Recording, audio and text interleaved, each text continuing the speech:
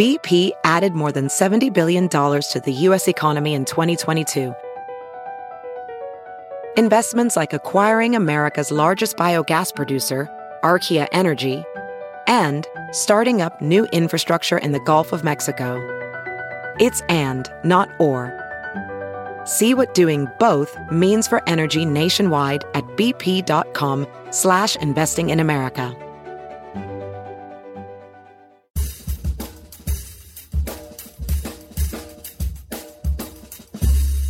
I mean, no one plans to get sick, and yet, here we are. My name is Matthew Zachary. I survived cancer, a stroke, and COVID-19, and somehow I'm still here. I also survived our stupid, broken healthcare system, and I want to help you survive it too. So let's go make healthcare suck less together. Because you know what? We're all out of patience. Hey, that's the name of the show. Hello, friends. Welcome back to the show. A quick reminder before we get started. If you like the show, I hope you do, and you're on Apple Podcasts, consider leaving me a review, a rating, something nice maybe, or don't. Up to you. On the show today, here, live at Offscript Media Studios, is my dear friend, Rebecca Cherry. We met about 20 years ago through this niche within a niche market called Young Adult Cancer Survivor Professional Musician Composers. Figured that one out. Rebecca is incomparably talented. She's a singer, songwriter, model, entrepreneur, internationally acclaimed violinist. She's performed with Adele, Beyonce, Common, Jay-Z, the Jonas Brothers. She's been on Letterman, Conan, Fallon, Kimmel. She was at the MTV Music Awards and the Grammys. She's even performed at Carnegie Hall. And if that's not enough, she's a single mom raising a beautiful daughter named Ara, who's in the other room as we tape this. She's phenomenal. What Rebecca has chosen to do with the life she's been given is not just inspirational, it's the embodiment of what it means to get busy living. I adore her. She's incredible. Please enjoy our conversation. Rebecca Cherry. I'm staring at you. You're live in person. You're right here in front of me. How novel. Welcome to Out of Patience. Thank you so much, Matthew. It's so great to be here with you today, actually be with you in person. Well, as cancer survivors, to be with you is good to be anywhere. It's a good day to be anywhere. But especially as we're hopefully now new normaling ourselves out of this pandemic, to physically see you.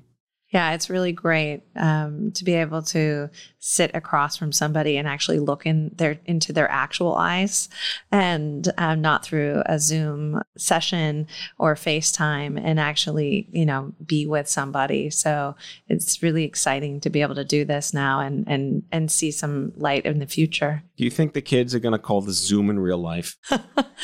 Well, my daughter definitely, knows the difference between Zoom and real life. But I would say that, yes, they say, let's get on a Zoom. Yep. Yeah. So that's become a thing now. So Zoom is the new Kleenex for tissues, right? It's just no matter what video it is, it's a Zoom. Yeah, you're going to get on a Zoom. Well, no, they also say let's get on a FaceTime. So they do know the difference. But, right. I would say that depending on what kind of phone you have and what you do, then they could be a little interchangeable. But I do think that it's great that it's become like a thing now that you go in Zoom.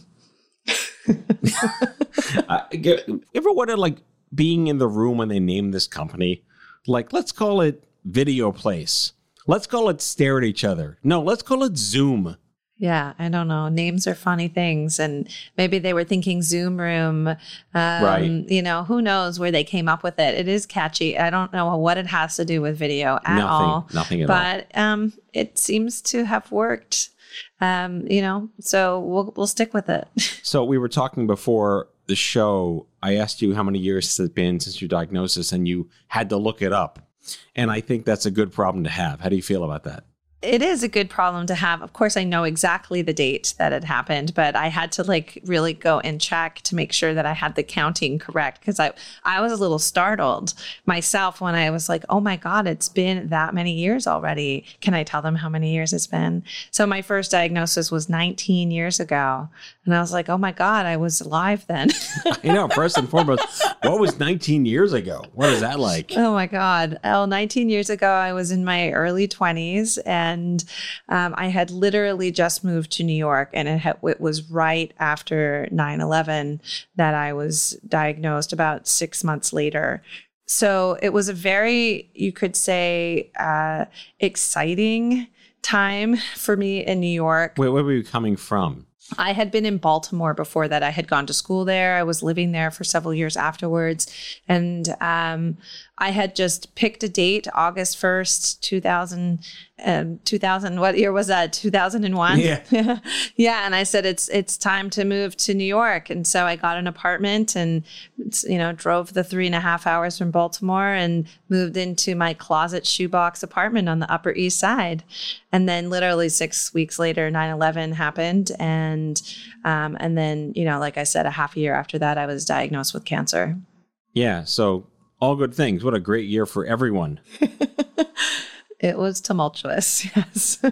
So you had a cancer that I think when I first heard the term, it didn't sound like cancer, right? Yeah, melanoma, that weird cancer that people get that nobody knows really what it is and what it looks like. It sounds like a candle scent. It doesn't sound like anything dangerous, right? Sounds like a cleaning solution. Yes, Yeah. The new melanoma scented candles. Yeah, it's definitely something that a lot of people even now still don't even really know what it is. When they hear the name, they're like, what's that? If you say skin cancer, they understand that. The thing that I find really interesting is most people don't know how many different kinds of skin cancer that there are. And the way that I had to find out, hence because of the time period it was, I went to the library. The what? I'm sorry. Wait, what? No. The library. Look it up, kids. Yeah. So back in the day, you actually had to go to a library and take books out and read them. I love this Gen X condescending intentions. Dear millennials and Gen Zers listening to my show, we really love you. Yeah. So I used to love the library and I would spend lots of time there. So of course, it was the obvious thing to do is that I went straight to the library, and I think I sat there for about 8 hours and pored over every single book that I could find on cancer and skin cancer until I had basically either cried too much or I was too tired. I checked out a bunch of books, went home.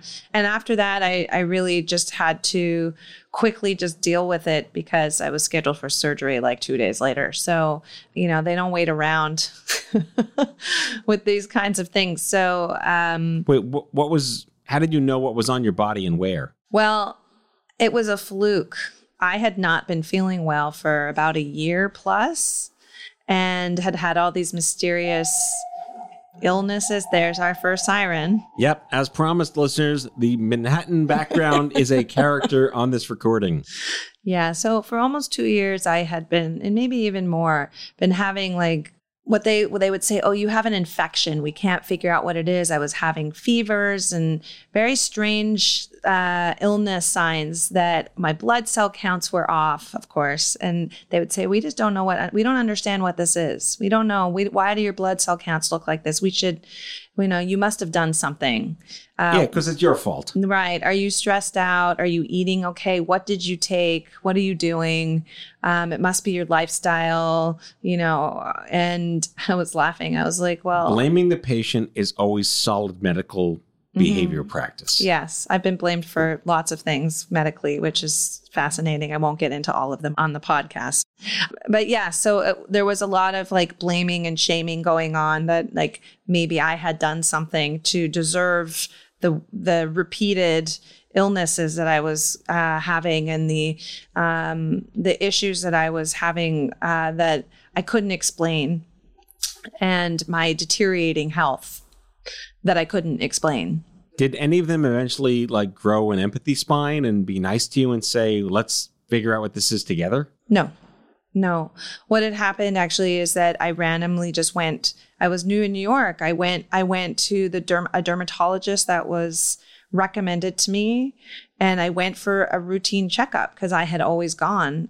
My parents were advocates of dermatologists, and they always said, we got to go every year and get checked and check out everything. And so I would do that, and I had always been healthy. And I saw this dermatologist, and she said, everything looks fine, but I'm going to take off 5 or 6 moles because I suspect that later on they're going to be an issue. It was right before Christmas. I remember that. And so I don't celebrate Christmas, but she said, have a great holiday.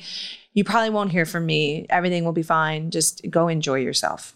And my friends came to visit that week, and they came, now they have 3 kids, but at the time they were single, and they came to visit me for the whole week, and we had a great time. And literally 2 hours after they left, I got a call from the doctors. Dum, dum, dum. Yeah. And it's crazy. I can still remember the day. I can still remember where I was standing. It's funny that you wish that the really exciting, happy moments in your life, you can somehow remember all these things. But for some reason, it's always the really traumatic events that stick out somehow even more. So it was January 9th. And I heard the doctor's voice, and she said, "Hi, Rebecca." And the first thing she said to me is, "Anyone with you?" Oh, dear. Yeah. And I immediately nerves just coursed through my body. And I remember I had this sinking feeling, and there was a couch behind me. Who are these people? Everyone's treating you like some kind of who cares what you think? Yeah. So she said, "Is there anyone around?" And I said, "No." And she goes, "Where are your parents?" And I said, "Well, they're in Canada." She goes, "Okay, well, I need you to sit down." Oh, God.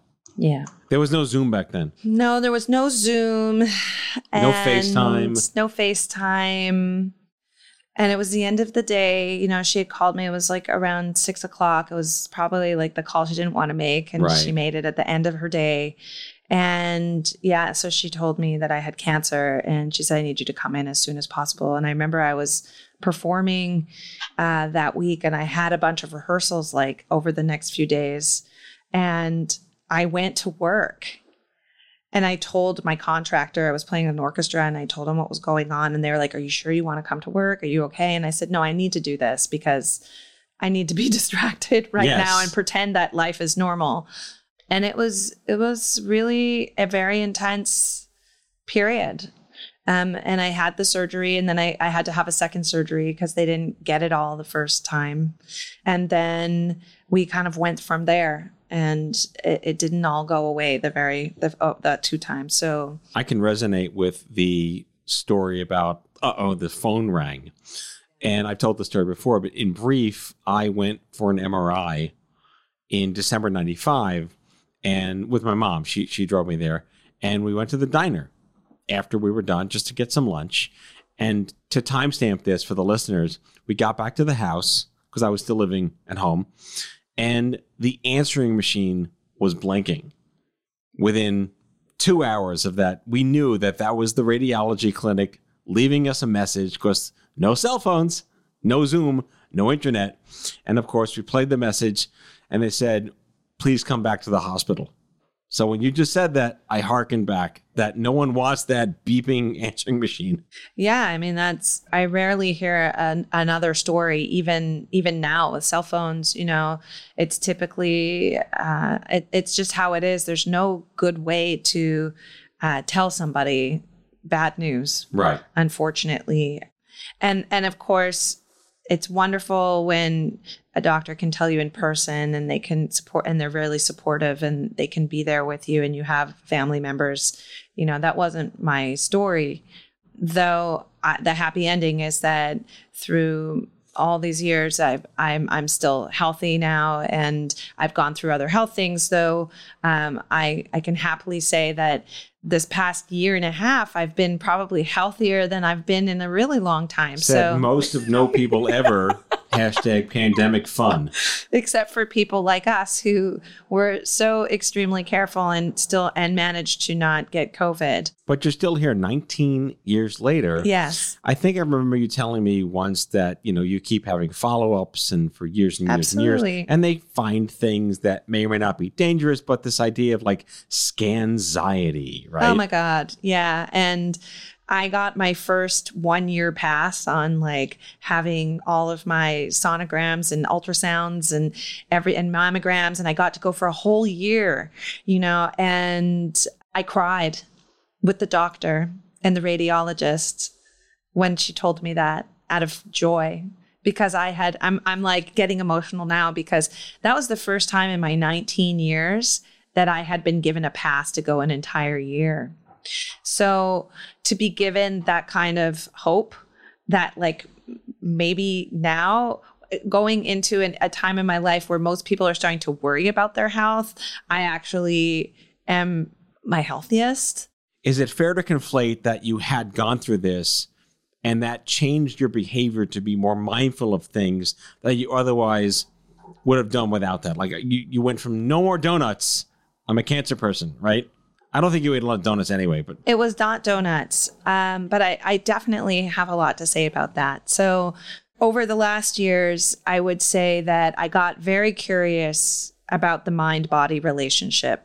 And I started to really look at my own mindset, how I was talking to myself, what kind of internal dialogue that was going on. And I started to listen to what was being said about this in the world. And I started to do a lot of research on myself and found that the more I focused on having a really healthy mind and really bolstering my inner self and doing things, not just fitness and eating well and having a good lifestyle, but really taking care of my, not just, I would say mental health, but like actually training my brain and retraining my brain to focus on the present, to worry less, and to really free myself up and really be regimented in a way with my self-talk. My health improved. And now science is coming out to show this. You were ahead of your time.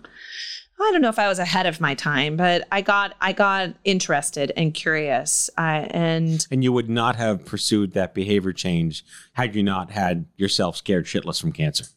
I think that it definitely helped that I'd had cancer and a myriad of other health problems, that I started to look at what the common denominator was, and it was me.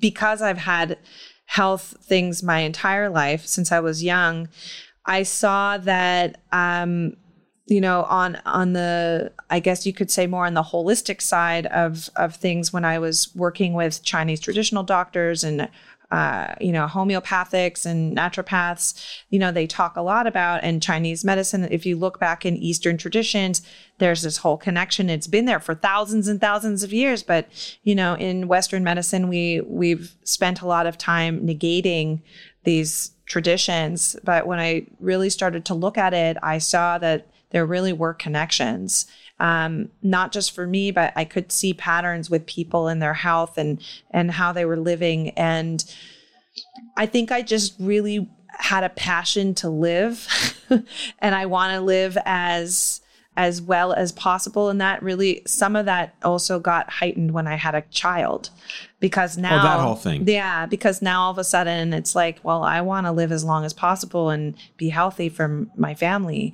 It's not just me anymore. So a lot of things shifted around that time, because also you could say I was bankrupt in all the things I had tried and they weren't working. So I was like, I'm ready to try anything now. If it means that I have the opportunity to live, freely and have a great, healthy life in the second half of my life, then I'm going for it. And it's been working.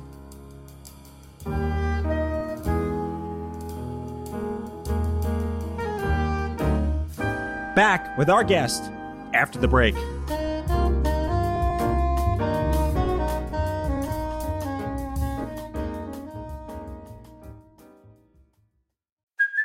Hey, it's Kaylee Cuoco for Priceline. Ready to go to your happy place for a happy price? Well, why didn't you say so? Just download the Priceline app right now and save up to 60% on hotels. So whether it's Cousin Kevin's Kazoo Concert in Kansas City, go Kevin, or Becky's Bachelorette Bash in Bermuda, you never have to miss a trip ever again. So download the Priceline app today. Your savings are waiting. Go to your happy place for a happy price. Go to your happy price, Priceline. As you write your life story, you're far from finished.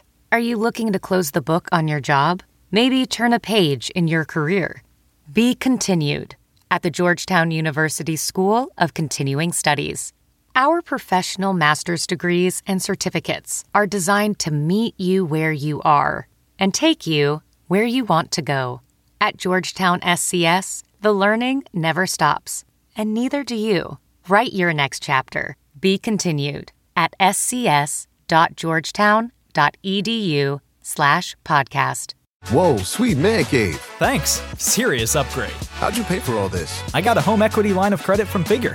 I was approved in 5 minutes and had funding in 5 days. Wow, that fast and easy? Yep, the application is 100% online, plus no out-of-pocket costs. Just fast access to the cash you need. How do I get started? Go to Figure.com and get that serious upgrade. Figure Lending LLC, DBA Figure, Equal Opportunity Lender, NMLS 1717824. Terms and conditions apply. Visit Figure.com for more information. For licensing information, go to www.nmlsconsumeraccess.org.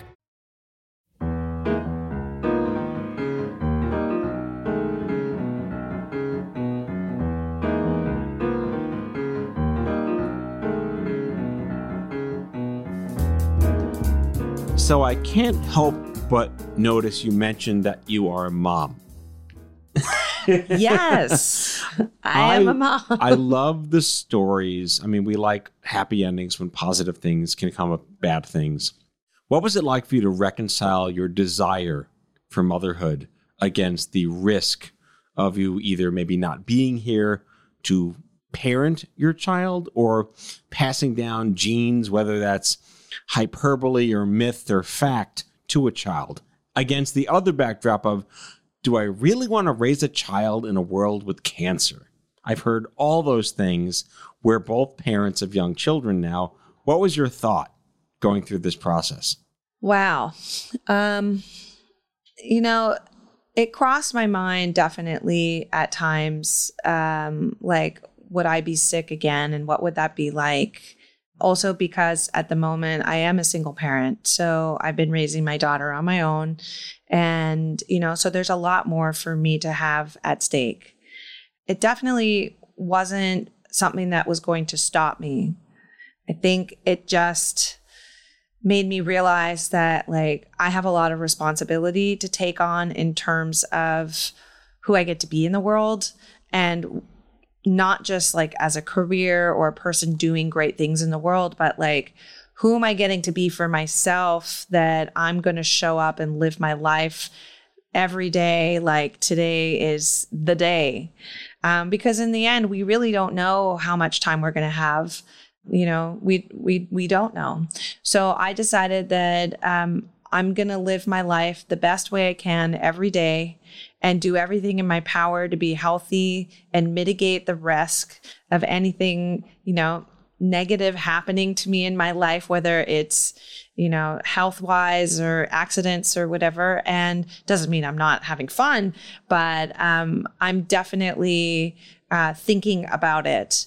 And I can't stop things from happening either. So I'm definitely in a place where I'm not going to worry about what could happen. I'm focused a lot more on what's happening right now. Have you ever heard the expression, realizing that you have no control over something gives you control over that nothing? Well, really, we have almost no control ever. So, yes, I'm laughing because, in my own life, there's those moments where we feel completely out of control. We're having these feelings, right? We're out of control. I feel out of control. What does that look like, really, anyways? It just means that we thought we had control over something and we really don't. And it's making us feel worried or anxious or whatever that is. But when you can really just let go. And is it that easy, though? Does it take practice? It takes conscious intent. Well, Matthew, tell me, how is it for you? Oh, I hate everything and everyone. No, I don't.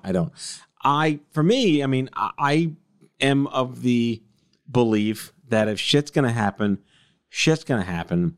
And you can only prevent so much or reduce your risk for so much. Right. And do you find it easy to let go of control let go when you're feeling like you can't or you're having trouble with something? I've learned as a parent and as a husband and as a son and a brother that selective release of control can come in very handy. Pick your battles. Absolutely. My father always said that to me.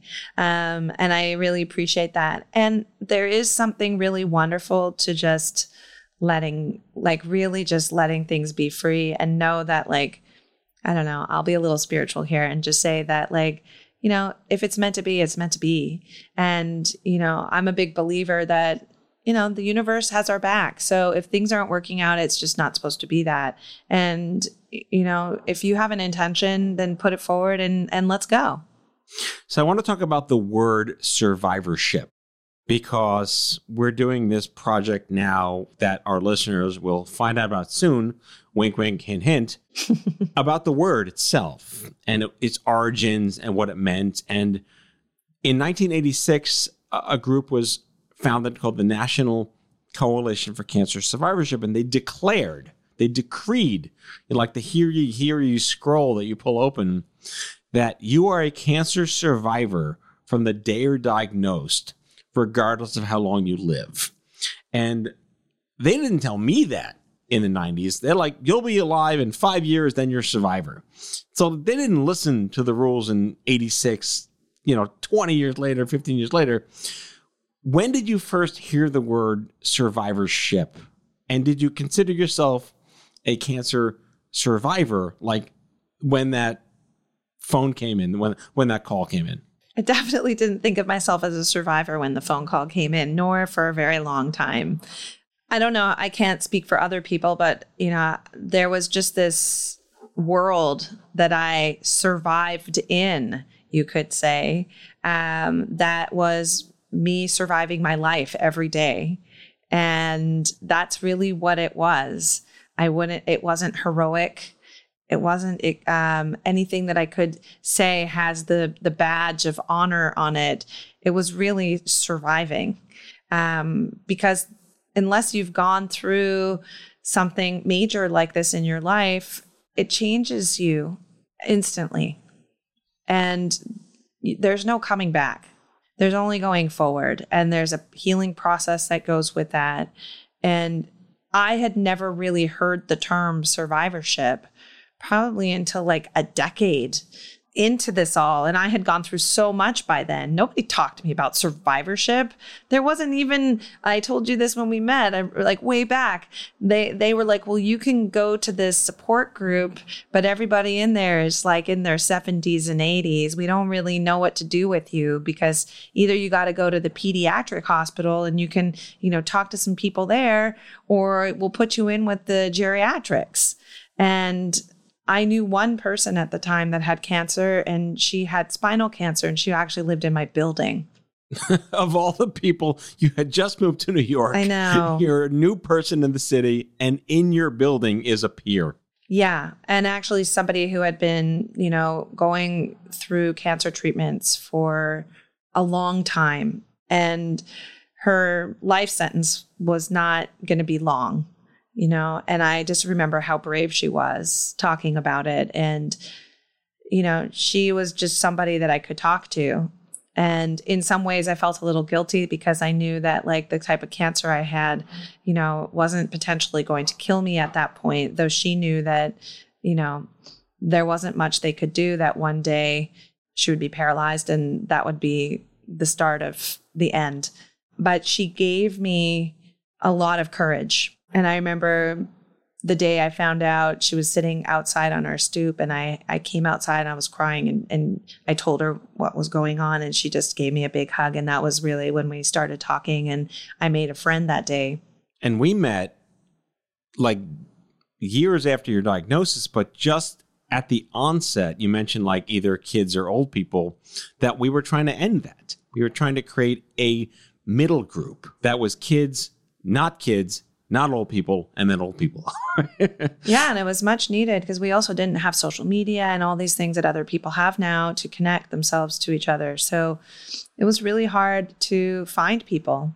Then there was definitely nobody in my music community. So going right there to the music, you are an award-winning violinist, musician, you sing, you do these amazing music videos, you are like an Instagram champion. I've been following you.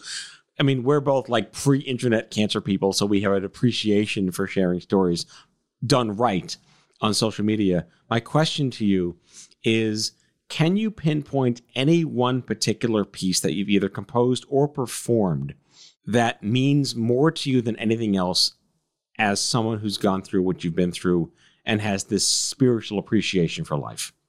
Absolutely. I mean, there's many pieces that I can say that I've performed that have a lot of emotional pull for me, but one in particular is The Vocaliste by Rachmaninoff. It's such a hopeful piece of music, and for me, every time I play it or perform it, it just gives me hope for the future. And it's a love song with no words, so that he wrote, and to me, it's a love song to people.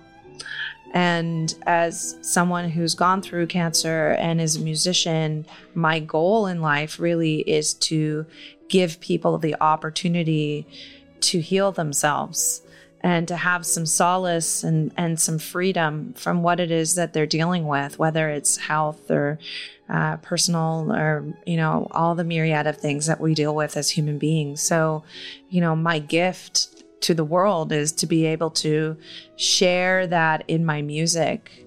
And that's what I love doing every day. It's my passion. Well, let's have a listen.